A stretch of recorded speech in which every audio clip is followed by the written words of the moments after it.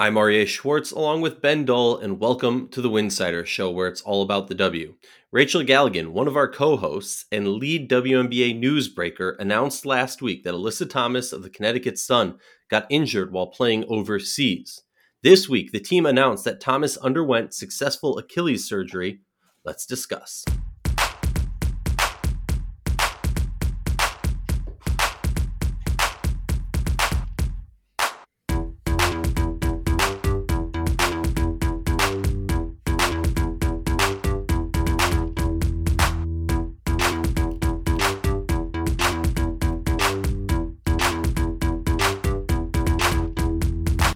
If you like our show, please consider joining our Patreon community, patreon.com/Winsider.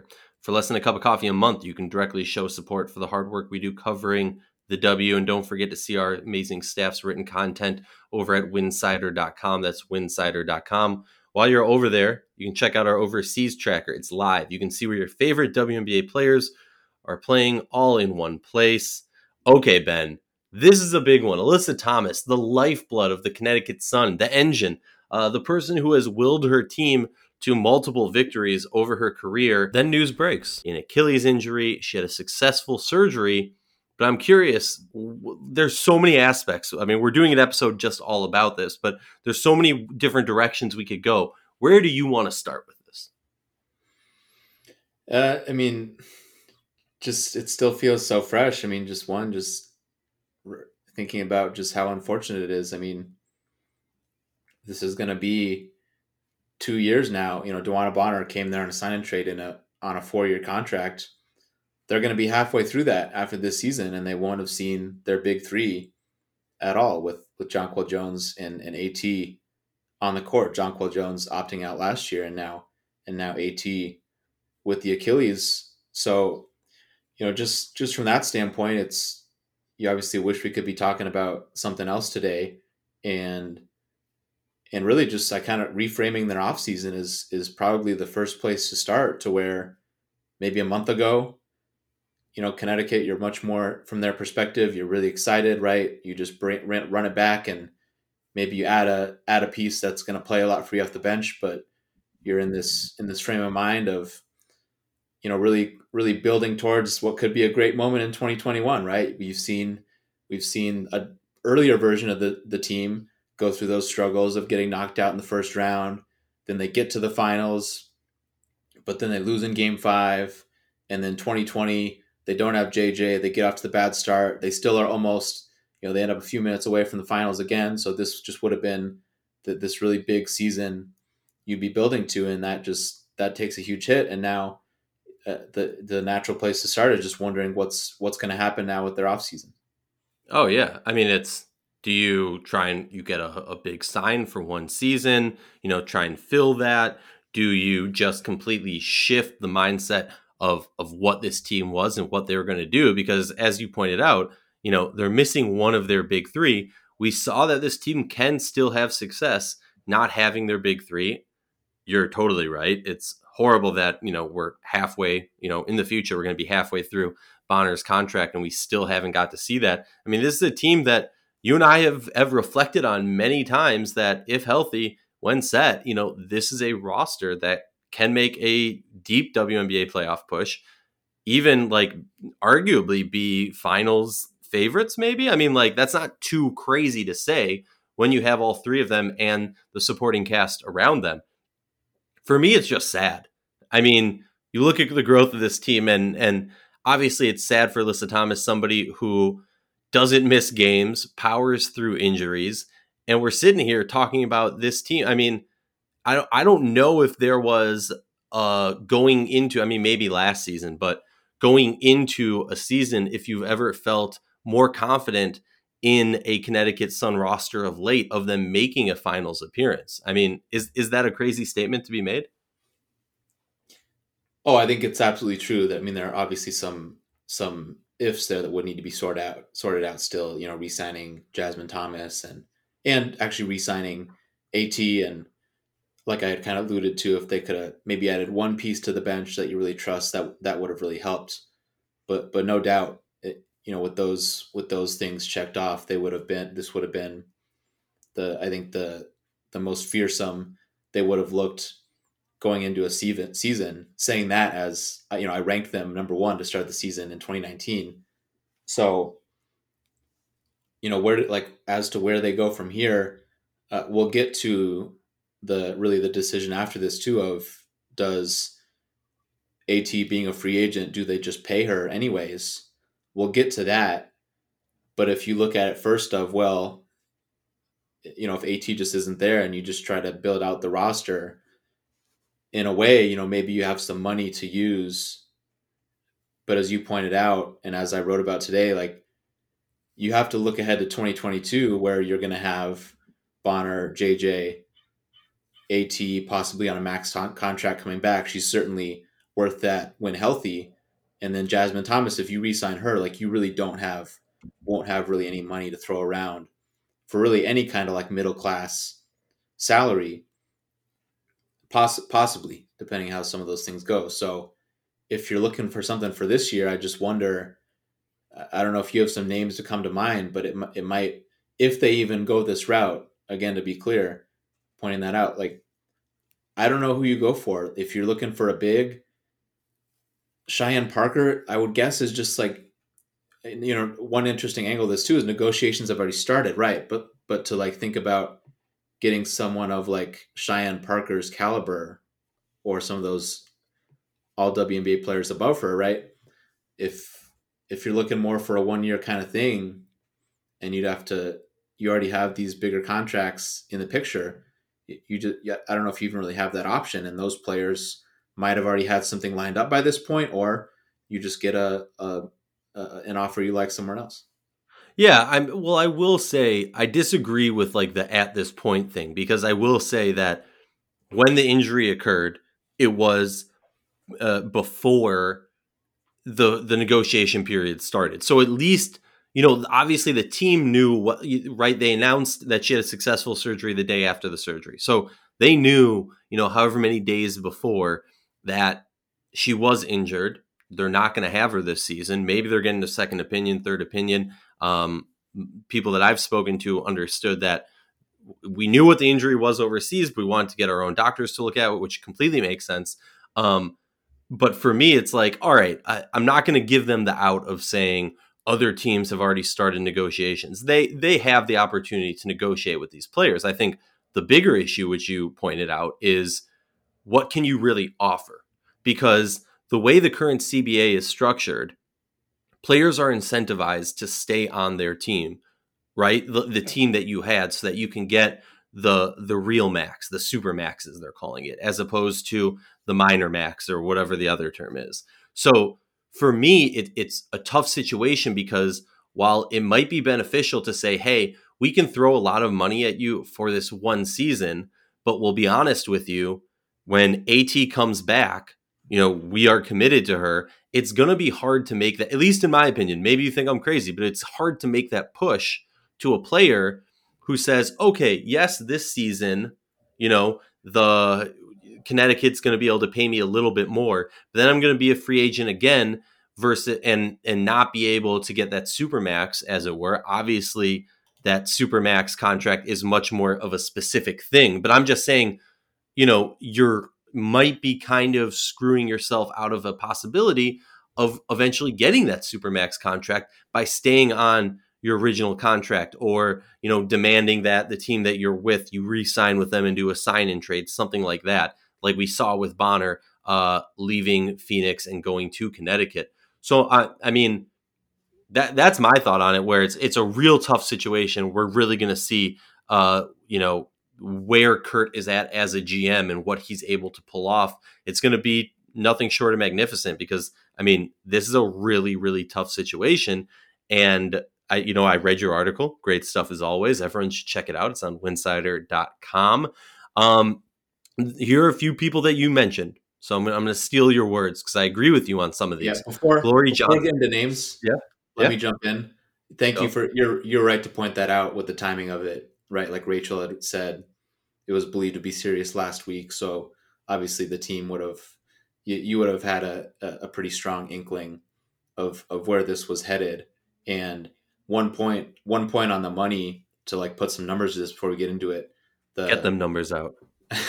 yeah, certainly a max, anyone approaching like a max deal, it's hard to see how Connecticut would swing that without altering the core of the team they already have in a major way. So to be more specific, like max contracts this year, you're talking about 190,000 and then 221,000. Even I think, if you sign somebody for like 2-3, if you're looking to sign someone that was expecting 2 to 3 years at like 120,000, even that I think would become really hard for them to swing when you're also re-signing Jasmine Thomas, and then you bring AT back into the picture, and Breon January if she's going to continue to play there when she's going to be a free agent. So that just to kind of paint kind of give a benchmark there of how tough it might be, not even just beyond just obviously a dream of getting like a max caliber player. Yeah, no, I mean, it's tough. But now can I say names? Yes, sorry. No, you're good. No, I appreciate you putting out the numbers because I speak in general. I'm not a mathematician. You obviously are a little bit closer than I.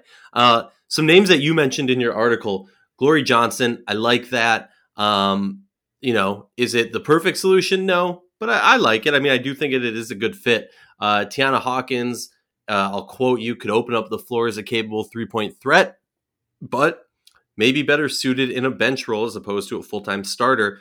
That's kind of the Tiana Hawkins conundrum, if you want to put it that way. And then Amanda Zahui, somebody who definitely sticks out in my mind. I mean, realistically, let me ask you this. I don't want you to name names per se, but I want you to kind of describe the player that we want. And I'm going to challenge you to not just, think about Alyssa Thomas and describe that player, because you're not going to, like, Alyssa Thomas is her own person. There aren't many other players when you look around this league and you go, that's somebody who I think has that, you know what I mean? Like, there isn't another Alyssa Thomas in this league. With the things that she does is amazing. I'm curious for you, what are the qualities of a player you're looking for to pair with DeWanna Bonner's game and Jonquel Jones's game, not even to mention the front court. The back court. Yeah, so just talking front court, if we're talking about a power forward strictly here, or just someone in that spot playing next to JJ, in a perfect world, you're not going to get everything that AT has in one package, right? Where not having any kind of jump shot is the big hole in her game, but one of the best defensive players in the league, and a one person kind of gets you to just having an elite transition game too, which they obviously won't be able to replicate. But just thinking about a few skills you'd like, a shooter would be nice, because then you would hopefully be able to play a little bit more through JJ, which got tough sometimes, especially in the playoffs or against the best defenses with AT on the court. And just the compounding effect of just that someone that can shoot also opening up the floor for Bonner and everybody else to look to drive. So that's why Hawkins comes to mind. But the overall pool of players that can shoot and also just offer enough to be in your rotation, it's a very small list. So Zahui might be one of those players too, more of a center. If she's playing next to JJ than Hawkins, neither of them are impact defensive players, whereas Glory Johnson is a little bit more solid on defense, but not capable to knock down some threes, but not somebody that it's like, all right, we got to plan for this and make sure Glory isn't getting open looks. Yeah, it's tough. And then you also mentioned the article. I thought this was a very good point of when these things happen, you kind of immediately go, okay, free agency, okay, draft. Which one of these two outlets are they going to try and look to, solve this issue? Unfortunately, the Sun don't have their 2021 first round pick. It was shipped out in the Bonner deal. It's Bonner. Bonner's their first round pick this year. Yeah, exactly. So, you've they're really between a rock and a hard place. I don't think that there's an immediate answer. I'm curious for you, put on your contradictory hat. If I'm Curt Miller and I say to you, well, yeah, AT's gone, but I think obviously we can bring on another role player, but I think we already have the pieces on our team to fill that in. One, what's your rebuttal? And two, what do you think that would look like? So I agree. If everybody else is healthy, again they re-sign Jasmine Thomas, they're still going to be a tough out, and they'll be a rock solid playoff team.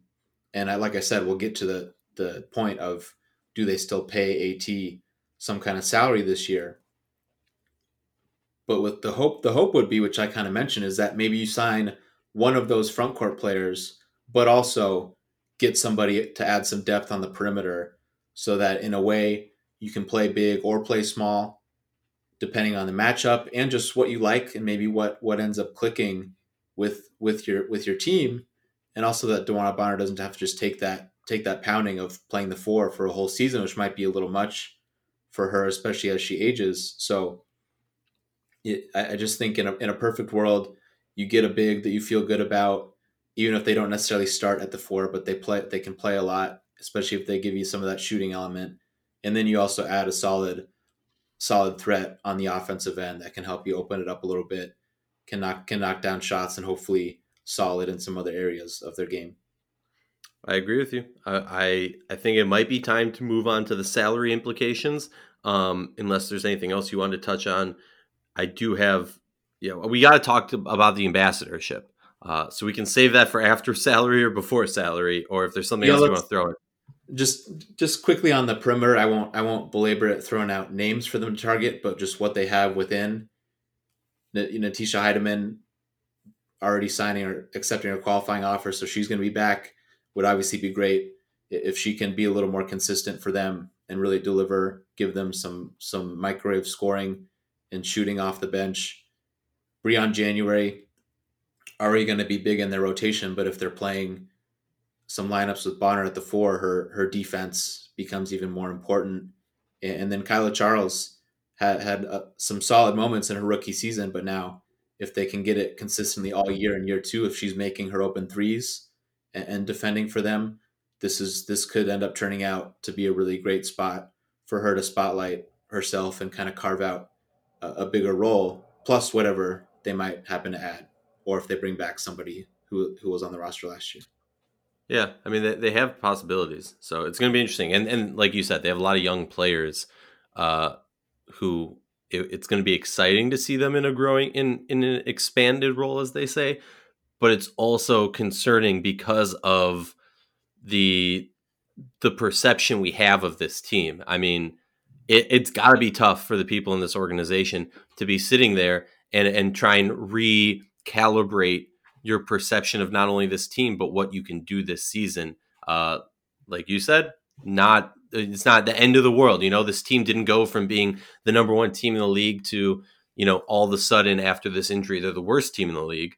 But this is a huge, huge blow. We can't understatement. We can understate it. We can't overstate it. I want to talk about this ambassadorship because, to me, before we talk about salary implications, the question of, do they pay her out of commitment to her? Do they say, we appreciate you, we want to give you the max, but we also need a field a roster this season, and we can still be a really good team this season. So we, if they pay her, they take that cap hit. The ambassadorship, something that I think most WNBA fans, most WNBA reporters are still scratching their head about, is in reference to when Breanna Stewart similarly was overseas, similarly hurt her Achilles, similarly had surgery to fix that injury. She was given an ambassadorship where she was paid much more than her WNBA salary at the time. And there's a lot of questions of what are the requirements of that. I don't think anybody truly knows what went into that ambassadorship role. But if I'm Curt Miller, I am hounding the league office day and night. I'm pulling the call you up at 2 a.m. just because I know you're not busy doing anything else and you hear your phone ringing. He needs to be, I mean, maybe this is a little bit harsh, but he needs to be annoying the crap out of this league, saying, why can't we give this to my player? This needs to be going to my player. This is, the perfect example, the exact same situation. Why can't we do this? What do you think? Yeah, I think that whole that whole topic was something that largely got tabled. But even back to when it happened, it was clearly something that had to raise a little bit of a flag in people's minds of, okay, they've opened a little bit of a Pandora's box here. And how is this going to play out if we get some similar situations? And one, none of this is really is any kind of slight to Stewie. Like, of course, I would love to see all the players still get paid if they're hurt. And the mechanics of this, the teams not having injured lists and all these different, these things they have to deal with, maybe as opposed to the NBA by comparison. I'm all for the players getting paid, and this isn't even a thing about Stewie. But the league to have just kind of pulled that out of a hat, this was a little bit of an unprecedented step for them to have done that 2 years ago. And they also just they just did a bad job with it from a PR standpoint. They didn't explain it very well. Stewie didn't end up really being out in the public eye very much. And even when interviewed about it one time, seemed to not really be sure what the role was going to be yet. So just from a PR front, and just you're the title of the position, right? You're calling it an ambassador, not understanding what it is are some questions I have. But I think we're more getting to the mechanics or the decision of actually deciding who gets it and who doesn't. So yeah, in this case for Connecticut, like you mentioned, I would bring it up for Connecticut as a situation of, it seems even more concerning, or it would be even more. You're in an even tougher spot than Seattle was 2 years ago. Stewart was still on a rookie contract. That in itself wasn't putting them in this huge bind with the salary cap, and it still ended up working out for Seattle.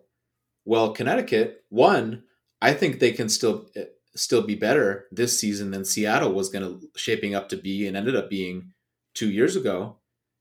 So from Definitely. their perspective, right? Wouldn't you just say, yeah, it would obviously be great if this kind of thing would happen for us, because if we're not worried, part of this comes down to what AT and her camper, will expect, right? Are they going to expect to get paid? Well, that puts Connecticut in a tough spot, because you can still be a pretty good team. Of course, you wouldn't want to just punt away a season, or of course, you want to do anything you can to make your team still as good as you can. Well, if this kind of thing broke for them, you've got a little bit of spending power, at least in free agency right now, to build out this team. Whereas if they do feel in a tough spot where they still do want to pay her ultimately, especially if she really expects it, then from the team side you kind of have to do that, right? And you end up in a tough spot. Oh yeah, like there's no ifs, ands, or buts about it. They are in a tough spot. Why don't you break down, kind of explain the salary implications? I know we've kind of like touched on it, we've tiptoed around it. I mean, to say it shortly, it's just, do they pay her or not? And if they pay her, the cap hit could be an issue. I mean, I maybe this is a question that you can't even answer, but I'm curious. Can they say, okay, we give you this lower salary for this year, so the cap hit isn't too bad, but then for the rest of this contract, the payment, the salary is the max that you expect and deserve. Is that even a possibility? I don't know. Yeah, like I said, a lot of it comes down to just what their conversations are like right now, what AT's reaction is going to be to all of this. Obviously, playing overseas, there's some kind of income for AT in this past year beyond just the 2020 WNBA salary. Coming into free agency before the injury, of course, she clearly is worth a max contract, the upper max, signing with her former team. That would be a little under 17% of the salary cap this year. And of That's course, huge. if they still end up paying her in some form, signing her and keeping her on the roster in order to pay her, and maybe they talk it out and ends up coming in less than that, as they kind of talk that out, then it's less money as a cap hit. But it's still, again, it's like I would point back to 2 years ago, and it's like, okay, you've introduced this brand new variable which you didn't really explain, at least publicly, barely at all. And you knew this would come eventually, right? Players are still playing overseas. And if another star player gets hurt, what's going to happen?